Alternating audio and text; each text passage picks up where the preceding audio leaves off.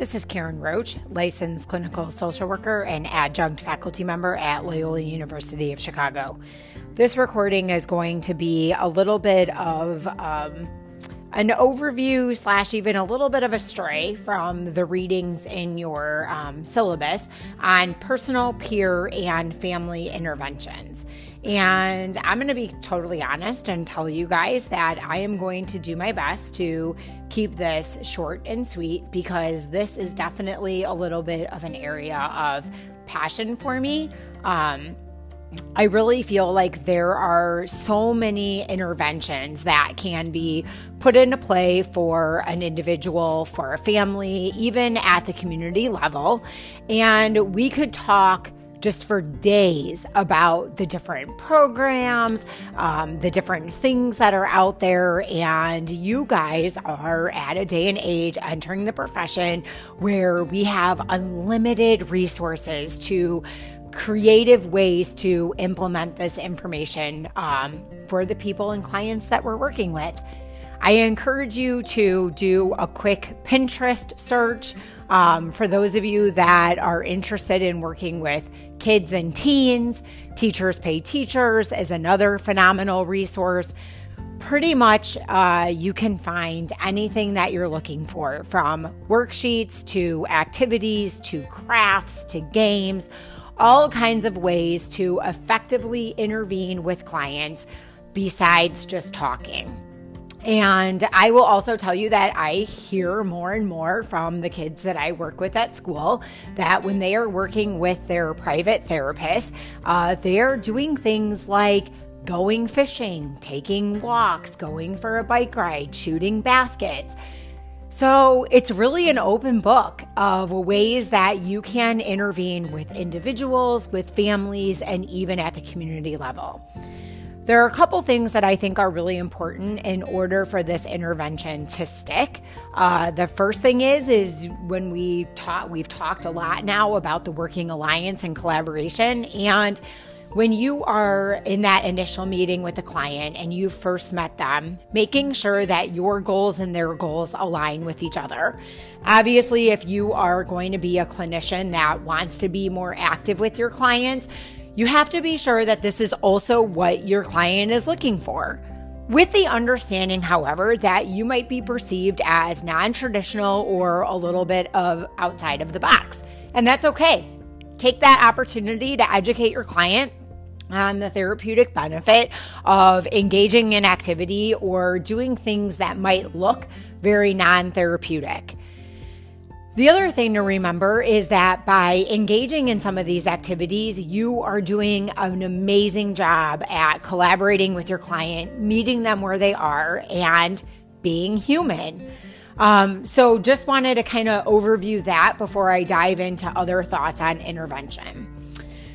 The other overarching concept of intervention, and you might notice a parallel between what I'm sharing here and the information that is in Sakai, is there is this concept of social emotional learning. And this is definitely a little bit more of a public school term, as especially schools in Illinois are required to meet certain social emotional learning standards. And for those of you interested in schools, I can certainly talk at length with you about that. But to discuss it more generally, it's really just looking at competencies, things like self-awareness, self-management, decision-making, problem-solving. And these are all really competencies that we expect to be productive human beings. And because, sadly, a lot of these skills have to be taught, we are no longer picking them up through natural relationships and modeling. We have to be sure that we have the things in place to be able to teach these skills and make sure that our kids are able to be responsible, make good decisions, manage their emotions, have solid self-awareness. And while this is often looked at as kind of circular, I do believe that there are building blocks that have to happen first. For example, we cannot properly regulate our emotions if we aren't aware of how our emotions make us feel, the thoughts they give us, the things that we say. So I do believe that there is a certain hierarchical structure to this. Now, applying family, individual, and peer interventions to the neurosequential model and what we learned by Dr. Bruce Perry, I would imagine that he would agree that there is a hierarchical structure to learning these skills and developing these competencies.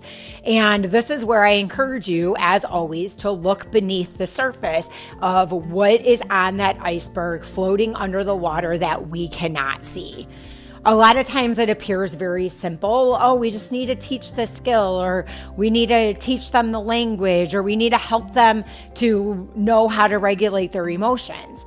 But if we've got internal triggers or an inability to perceive the outside world and know what to do with that, we know from the things Dr. Perry told us that we're not automatically going to be able to regulate those emotions, that we've got to have a developed sensory system, we've got to have a developed limbic system, and when we can now regulate our emotions, then we'll be able to form those healthy relationships and we can think and be our best every single day.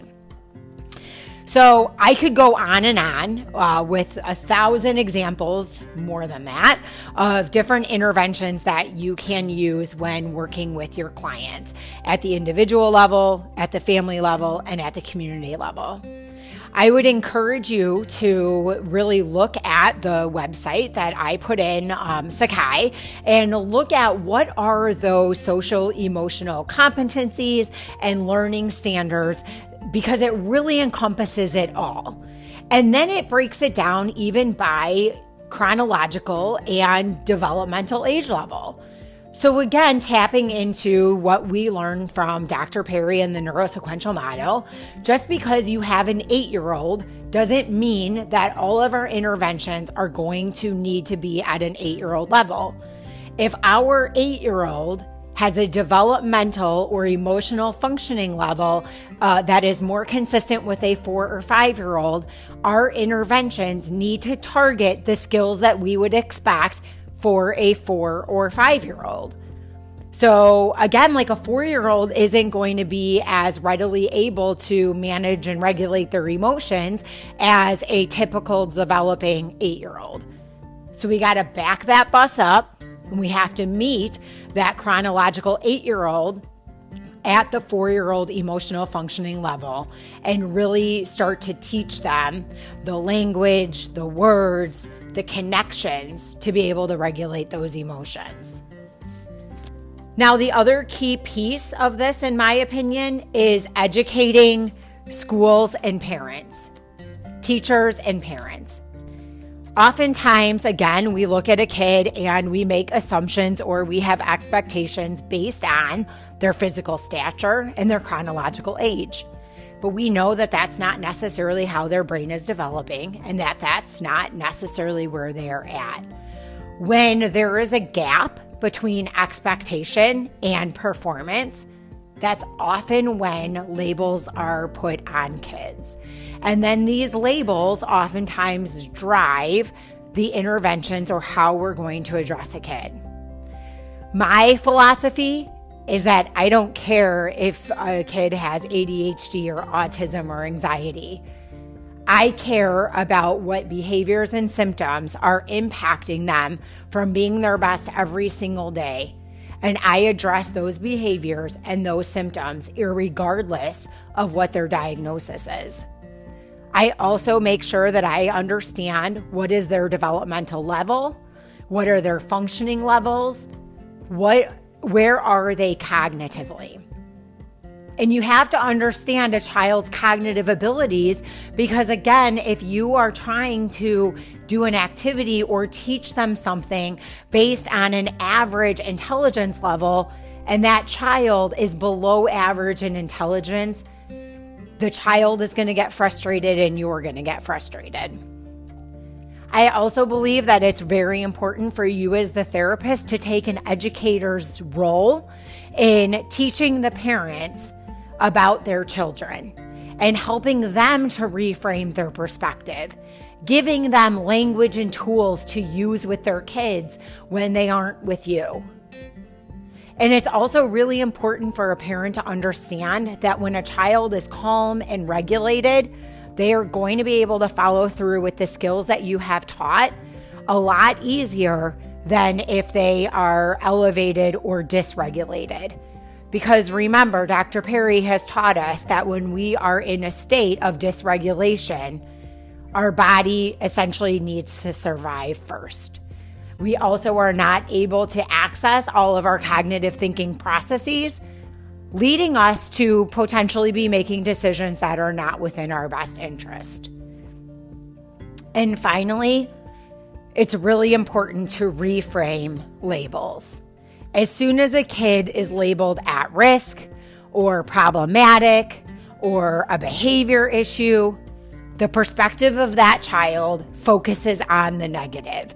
And it is really hard to get an adult to see them in a different way.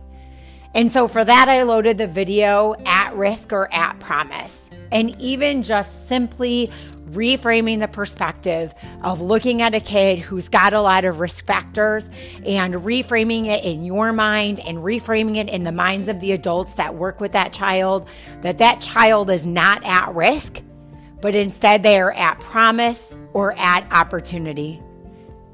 I like to look at it, and I often tell the parents that I work with, we will focus on what's right to figure out what's wrong. Thank you for listening.